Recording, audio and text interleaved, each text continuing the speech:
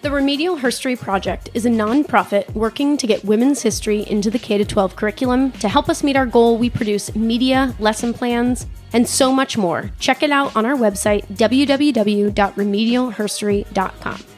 The Remedial Herstory Project is funded through grants and by listeners like you. Please head over to patreon.com and become a supporter of the Remedial Herstory Project. You too can help us reform education and allow women to be seen, heard, and complicated. In particular, funds from patrons added from here on out will help us launch a crash course YouTube channel on women's history. We will be producing short 10-minute videos that educators can play in their classes telling women's history from era to era for both U.S. and world history. Let's make herstory together. Hey, Kelsey. Hey, Brooke. Want to tell everyone what's happening in today's episode? Today, we are going to be talking about one of the oldest women's professions and obviously reform within that profession. Oh, all right. I like talking about profession. Let's get into this. Hello, and welcome to Remedial Herstory, the other 50%, the podcast that explores what happened to the women in history class. Now, here's your host, Kelsey Brooke Eckert, and her partner in crime, Brooke Neva Sullivan. In this episode, we are going to be asking the question, did nursing need reform? So, Brooke, one of the oldest women's professions, nursing. Is nursing. Yeah. Shocker. Actually, that makes a lot of sense. Women were their entire lives have cared for other women, which is eventually evolved into nursing. Yeah. And other men, right? They cared for Oh, yeah. There's men out there that people care for. Yeah. Yep. That exists. Yeah. Sorry, my bad. So we're going to be talking about women in the early, mid, like 1820s-ish time period in American history who were part of reforming the field of nursing, which previously was not something, it wasn't like a field. It was just sort of a default role that women did. Some people were professional healers prior to that, but it was local. It wasn't, there weren't like licenses that you would education, receive. national boards. Yeah. So there's big shifts that occur to try to regulate that. And someone maybe with a critical eye on it might say that that's because men were trying to, the scientific revolution, men were trying to take over this field and women were trying to like stake their claim in it. So it's going to be a really interesting topic. We have Dr. Martha Libster coming on the podcast. She is fascinating. She has her PhD in history, but also is a nurse, but she also just has this really fascinating life where she's really involved in herbal remedies. She's interconnected with Native American groups. Cool. And she's won some, recognitions from Native American groups for the way that she integrates the technology of modern medicine with naturopathic remedies. Yeah. Very cool. So she's a really fascinating person. She's an award-winning author, and I'm excited to have her on. But I feel like we'd be remiss not to talk about your sort of world where you deal with nursing a lot. I do. I work in healthcare, in human resources and recruiting, and I try to recruit not just nurses, a lot of people in behavioral health, but it's definitely my space, which has been my space for a while. But prior to my previous role, I would recruit for medical researchers and people in that world. But yeah, nursing in particular is a very interesting profession right now, especially through the pandemic. A lot of nurses have exited the profession, which is really unfortunate. But there was a nursing shortage way prior to the pandemic. There was actually there's a lot of studies right now of how many colleges are actually graduating nurses, which decreased significantly in the last 6 years. And so there's been a huge push for colleges to start adding more nursing programs who didn't maybe have them previously, which is very, very hard to do. Increase enrollment, increase graduation. And the tough thing is it's a career that people get into in college and actually they almost drop like 70% of their enrollment by the time they're seniors because it's really hard to make it through. There's a lot of evaluations. There's a lot, which there should be. Yeah. It's a regulated field. There's national boards and certifications to be a nurse. So it should be a really rigorous program, but they definitely push a lot of people out through the program. When you as a hiring manager are looking at these candidates on the other end, what are some of the things that you're looking for in your field? Some big things for us, when you're looking is specialties. A lot of nurses will graduate and they'll start to narrow focus in certain industries or field. And then it's also in organizations that they partner with. So you want them from large healthcare systems. They've had a lot of diversity of patient, a lot of diversity of the people that they care for and the environments they work for. Whereas if they go into residential care or private home care, really limits their skills that they've had a chance to practice. So it's a lot. There's a lot that goes into, and like any field, there's specialties and there's skills that people grow, and it just depends. Is knowing the history of nursing one of the prerequisites? It would be really helpful, but nurses actually learn a lot about nursing history. They do. My grandmother was a nurse. She was an ER nurse. And there's a lot that goes into actually the history of becoming a nurse.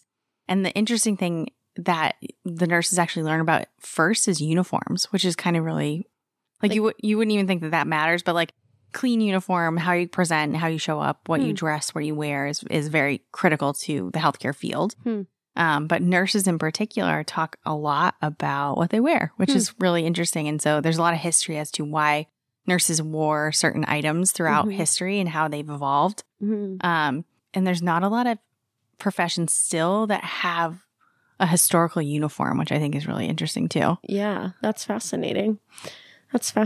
Well, I'm excited to get into some of that history. And if you are a nurse and you're out there listening, thank you. First of all, thank you for being a nurse. You're amazing.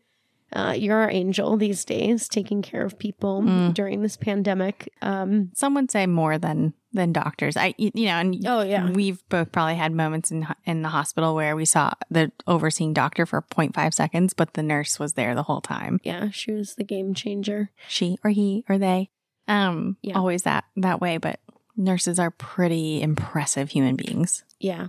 But also, if you don't know your history, maybe that wasn't part of your program, today we're going to teach you a little bit about that. Yeah. Well, also good to know about the people that will care for you and where they've evolved from, which is really interesting.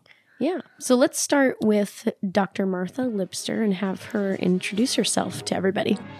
This podcast is sponsored by our patrons. Patrons get access to behind the scenes, regular RHP gear, bonus episodes, insights into our research, lesson plans before everybody else, and more. Brooke, read off these awesome people. Thank you to Jeff, Barbara, Christian, Kent, Jamie, Jenna, Nancy, Megan, Leah, Mark, Nicole, Anne, Sarah, Alicia, and Katya. Woohoo! Do you know what is so awesome about this particular group of people? No, what? Very few of them are actually educators. These are badass people who care so much about equitable and inclusive education that they are willing to put their money where their mouth is. Nice. Yeah. That's awesome. Yeah, so cool. You too can become a patron of the Remedial Herstory Project by heading over to www.patreon.com and becoming a sponsor of the Remedial Herstory Project for just $5 a month. That's it. That's one latte. I mean, it's one of something, but it's cheap, and you get all that stuff. All that stuff. You too can give up one latte for thousands of children and women. You could also buy condoms for more than that. You could reduce reproduction for less than that. Brooke, most importantly, instead of lamenting that women's history isn't being taught in high school or that they didn't know these women, these people are putting their money where their mouth is, and they are getting it into the curriculum by funding us. It's awesome. And they believe women's stories are important. Yes. Thank you. Duh. Thanks, patrons. We love you. We do love you. I am a women's historian, an oral historian, and primarily a cultural historian. I know that we're meeting today to talk about women's history. So it's one of my favorite subjects ever. And the reason it's one of my favorite subjects is because I am so inspired and energized when I read women's history, because what one has done, all can do. And it's very solution focused. Women's history is very solutions oriented. So as an advanced practice nurse in psychiatric mental health nursing, and my PhD is in history, but my master's degree is in psychiatric nursing. And I teach nurses, primarily advanced practice nurses and doctorally prepared nurses. And I create programs and practice models all around the world and work with indigenous healers to integrate tradition and technology in an integrative fashion and very inclusive approach to healthcare and healing and nursing. I have found that it's the history that gets us up in the morning. It's what one has done, all can do. Wow, that's amazing. It Thank seems you. like such a niche field that you've wiggled yourself into, to be a historian and a nurse and an herbalist and involved in so many things. And it's such a specialty that you've designed for yourself, which is so cool. Tell me a little bit about the emerging field of professional nurses in this time period. Well, most American nurses, I can tell you this because I've been an academic for going on 18 years, I would say that 99.9% of nurses, well, first of all, let me step back, say out of the 4 million nurses, I think it's something like 3.2 million are women. So 91% is the number. 91% are women still today. And I'm not saying it should be this or it shouldn't be that. It is. And we talk about in the book, I talk about in the book how we have come to be a women's profession. And that's a really important part of our history when we start talking about bringing men into the profession, and how women originally kind of opposed that in the 20th century. And there was good reason.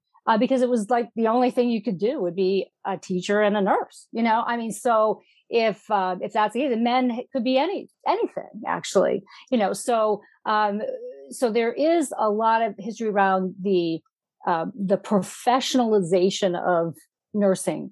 And what I always caution nurses in particular, but also teachers and the American public, is what you see on television is typically not the full breadth by any stretch of the imagination of what an American nurse is or ever was. And today, state by state, because we are a federation, we license state by state, but we have different ways of approaching professionalism.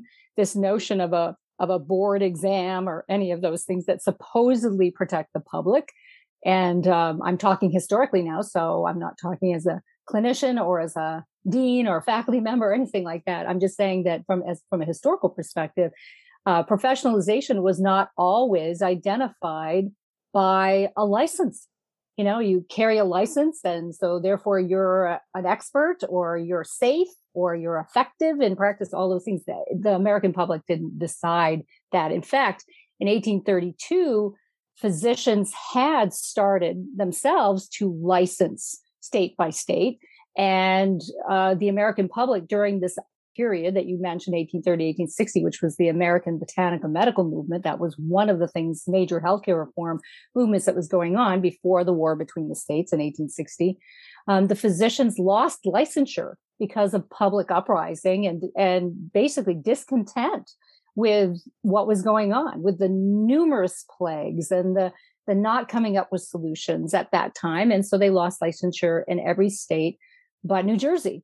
And why is that significant? Well, what did that mean to lose licensure? It meant you couldn't sue somebody in a court of law. At that time, that's what licensure meant. Before this period of great healthcare reform, we were actually very autonomous. We were midwives, we were herbalists, we were in community back into the colonial period.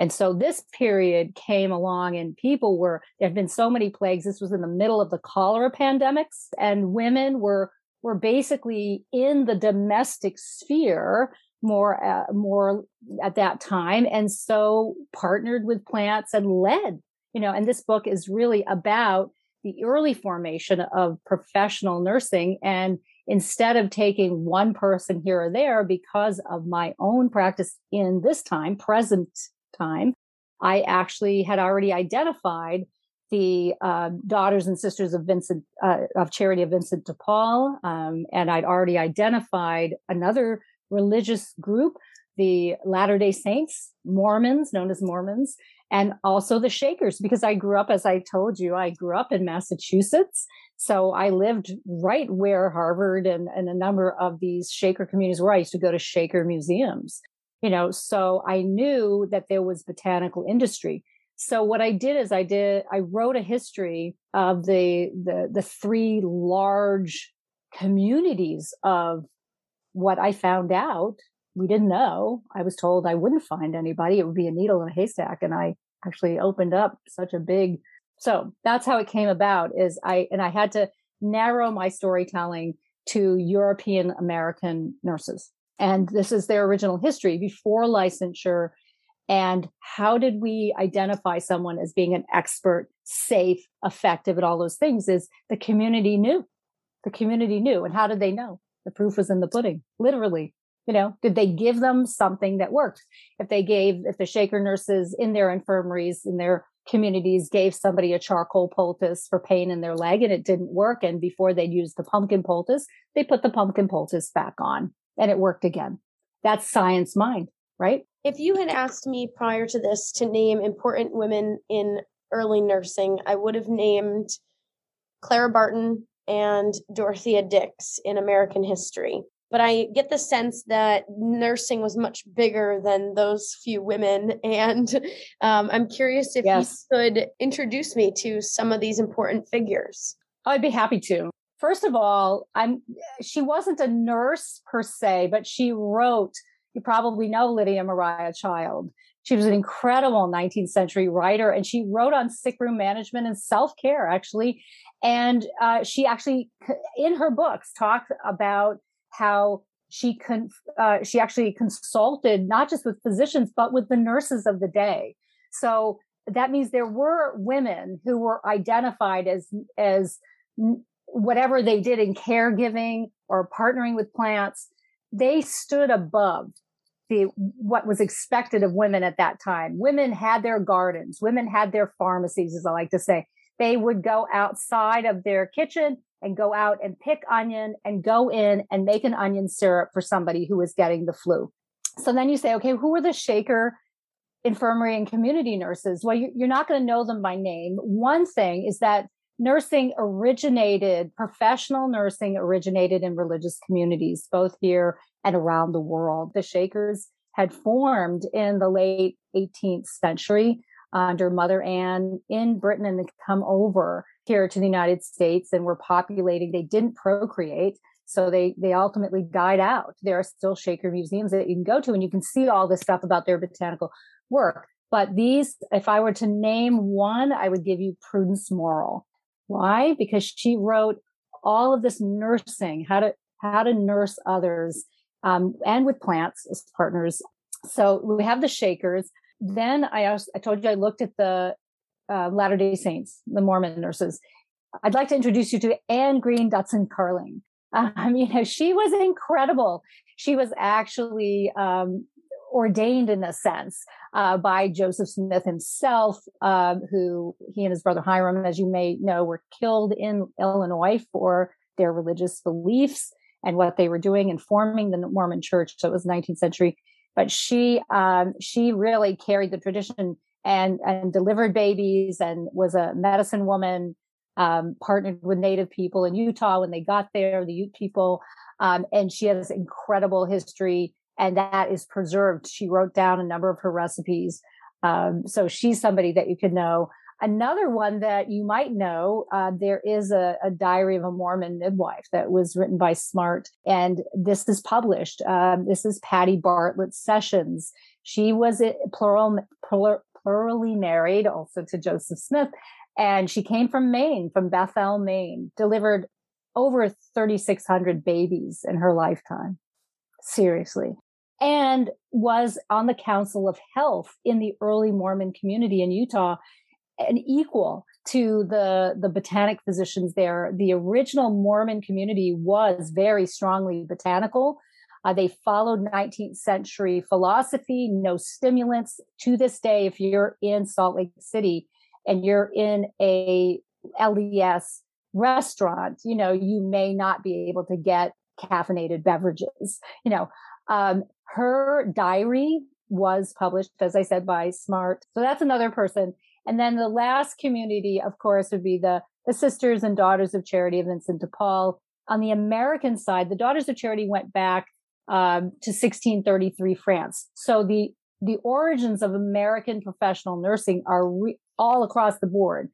The roots of Florence Nightingale. Florence Nightingale trained with the Daughters of Charity of Vincent de Paul in Paris twice, got measles twice, and had to leave. Amalie Sieveking of Germany, who started with Fliedner, the hospitals in Germany, they all were trained or had connection with the Daughters of Charity with the tradition back to 1633. So my book, Enlightened Charity, this book, this one actually talks about that history, goes that far back. But the fast forward to the American, it is the first American woman saint in that tradition, is Mother Ann Seton, Elizabeth Ann Seton. And so the Sisters of Charity hospital nurses, so we had the community, we had infirmaries, and then we had hospitals all before 1860. And like I said, most people don't know. So you want to know she was not a nurse per se, she was a teacher. But nursing is very connected with education, obviously. She actually took the energy and the history from Louise de Marillac, who formed the Daughters of Charity of Vincent de Paul in 1633 with Vincent de Paul himself. She was a common woman, but very wealthy. But she had, her husband had passed away, and she worked with Vincent de Paul and it's a wonderful, wonderful story of the formation of this professional nursing. These were nurses that would not be religious so much. They would be more secular. It was considered secular to come and go like seculars, but they were apostolic women. So they had, vows and so forth, but they weren't cloistered. Many women for hundreds of years had been cloistered. And in those cloisters, such as Hildegard von Bingen and others, they developed their herbal knowledge and these Daughters of Charity had their own books that were written by brothers of a sister who was the botanic to the king of France at the time. And they had their own books. They called them pocket books, and they would put those herbals in their pockets and then share their knowledge with their patients. And they would create a lot of soups, a lot of herbal soups and herbal teas. And so we continue that tradition in my work today. We continue that tradition of herbals. Sister Matilda Coscree did write a book. Again, the Daughters of Charity, Sisters of Charity, did not write books about their work. But that book that actually was acquisitioned and put in this book, it's called Advices Concerning the Sick. At the time, there were huge, both here and in France and England, there were huge, huge hospitals, particularly for the mentally ill. And people didn't really want to deal with the mentally ill, right? So there was this big movement to be moral. And it had been going on in France for some time, like about 200 years. So Philippe Pinel and others, and the early Daughters of Charity of Vincent de Paul and Saint Vincent de Paul himself, not a saint at the time, just Vincent de Paul, but they had worked to deinstitutionalize, if you will, the inhumane care of the insane. So by the 19th century, when the Sisters of Charity were formed by Mother Seton, they could draw on this huge tradition coming out of France to basically not just deinstitutionalize these 1,000-bed hospitals in New York, for example. I mean, where people today in nursing say that there were nurses there. There were not nurses there. Those were not, even by any stretch of the imagination of anybody. I've never read any document, and I've read thousands of documents. Nobody referred to any of those caregivers as professional nurses. None of them. The professional nursing was done by these nurses who created we would call today residential care.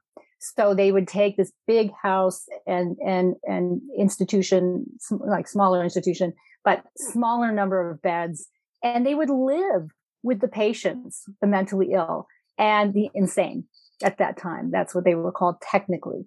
And so this deinstitutionalization of these 1,000-bed hospitals, Dr. Tuke over in England, and Dorothea Dix went and trained with people there. She did not meet Florence Nightingale, but Florence Nightingale by that time was in her boudoir. She did one stint in the Crimea and made changes there, and then did all the rest of her amazing work and healthcare reform work from her boudoir. Dorothea Dix was moving around in Europe and training and so forth, and came back and using her power, but woman couldn't testify, before Congress. So we have records. I put that in Herbal Diplomats in the book, where she actually gave her testimony about the what we would call decentralization, or the deinstitutionalization of these mental health. She said that what she actually wrote in her documents to the Congress was she used the Daughters of Charity, or Sisters of Charity, Daughters of Charity work to say that in Maryland, they had done what she was asking Congress to do. That they'd already done it, and they had in fact done it, and they led it. And so we have the University of Maryland Hospital today. And so and just things grow in the West. We materialize, we industrialize. And the 19th century healthcare reform movement was all about, culturally, was people's concerns about rapid industrialization and what it would do to society. And Thomas Jefferson in his presidency had been very strong about that we were an agrarian economy, we were an agrarian society. And there's some wisdom to that, actually. A lot of wisdom to that. I see it as a healthcare provider, just how large systems swallow people up, and they don't always get what we call person-centered care. So I'm wondering if you could talk a little bit about this intersection between plants and nursing in American medicine. Well, first of all, just a really important tidbit is when you take any over-the-counter or prescription pharmaceutical, bless the Shaker nurses, because it was them and the Shaker brethren, the brothers, that grew the original plants and created the earliest part of what is now the pharmaceutical industry. And most people think we just had drugs and chemical things, right? But that's not how it worked. Of course, we started with plants, and not all plants, most plants cannot be patented because they are hundreds of constituents. And so the way patent law, which also emerged in the 19th century, Thomas Jefferson very concerned about patent law. One of the earliest patents that happened in terms of taking plants, and you can make a remedy. For example, you can make a syrup and you can patent that. Here's an example of something that the early nurses did. They made rose water and mint water. They distilled. Many women had their own stills in their homes even, and would take the plants and make remedies that could last through the cold and flu season if they were in the north, because the winter would come and the plants aren't growing. But depending on where you were in the United States, or in the world for that matter, you live according to the seasons, and so we knew how to make medicine. And the sisters, the Shaker sisters, so they actually produced a lot of the early medicaments that we had. And during this time, I introduced you to Lydia Maria Child, but I should also introduce you to a man named Samuel Thompson. And there are histories that have been written about him. The botanical medical movement of the 19th century, which was the focus of self-care, being your own doctor and so forth, was botanicals. And Samuel Thompson had learned from the widow Benson. She often doesn't get any as women's history. They don't. It's like, where are the women? Right? We're saying, where are the women? If you call certain, I won't say the names of certain institutes, and as I did, and ask for women's history, you might be told, as I was years ago, well, we don't collect that because nobody knows who they are.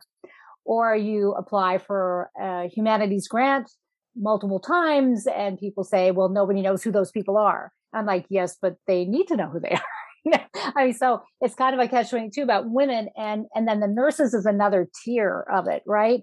So let's just talk about women first. And the nurses, kind of latched on to the American botanical movement that was started by Thompson after he trained with the widow Benson, and he had a number of personal experiences over his life. He got to the point where he just created this patented system. He had a system, particularly with this plant that he's holding. This is where plants actually lead. I will say they lead healthcare reform movements, like, cannabis, sativa, and indica, or marijuana today is leading this huge revolution, I guess, or evolution in American healthcare potentially, because it points to the endocannabinoid system, and which is a whole new realm of understanding physiology. It's very exciting. But there's some issues with it because those plants are hallucinogens. This plant is not a hallucinogen, but it led the 19th century movement called the Botanical Medical Movement. It was used as an emetic. The belief at the time was that to get better, you had to puke. And so you would take lobelia until you puked, till you barfed, and I tell that to kids, it's a fun thing to teach kids, about the pukers. So here's lobelia inflata. It is a native plant to the United States. So when you teach children about this plant, you are teaching them indigenous knowledge, indigenous medicine. The native people of this country, Turtle Island, this is Canada and the United States. It's shaped like a turtle. And when you teach them about lobelia, you're teaching them about a native plant. The native people, Thompson said he found it, right? No, he didn't. Native people knew about it. We have evidence of all of that. I talk about that in the book. But it was the cornerstone of his system of cures, which were based on teas and such as from this plant, and also steams. Putting someone into a sweat. Even today, I encourage people sweat. Sweat things out, opening the pores. What do viruses do? They close the pores. They close the pores to trap the virus inside. So native people around the world have always known to create a sweat. This is one plant that can do that. So the nurses would get what was called a patent or a license to share these patented remedies. And I was telling you about some of those communities that I studied. Margaret Cooper West in the Mormon community from Kentucky. She was a botanic. She actually was a Mormon. She converted to Mormonism, but she was a botanic and she was a Thomsonian. Others like Patty Bartlett Sessions, others were Thomsonians. They practiced this work. Dr. Martha, thank you so much for your time and your energy today. I'm so grateful to you. I have learned so much from you. Congratulations on your award, and congratulations on all the recognition that you've gotten from these various publications. I'm so excited for people to go on your website and download all of these amazing resources to not only improve history education, but just the way that we connect with the environment around us. Well, thank you so much, Kelsey, for everything that you're doing with the Herstory Project. I told you before we started that I support you 150%. All of this is very, very critical to our story, to our identity, and to raising the next generations. We always need to think 7 generations down the road. And I think what you're doing is contributing to that greatly. So kudos to you. Thanks so much for listening to Remedial Herstory, the other 50%. Please subscribe, rate, and review wherever you listen to your podcasts to bring more voices to the conversation. We really appreciate that effort. Until next time.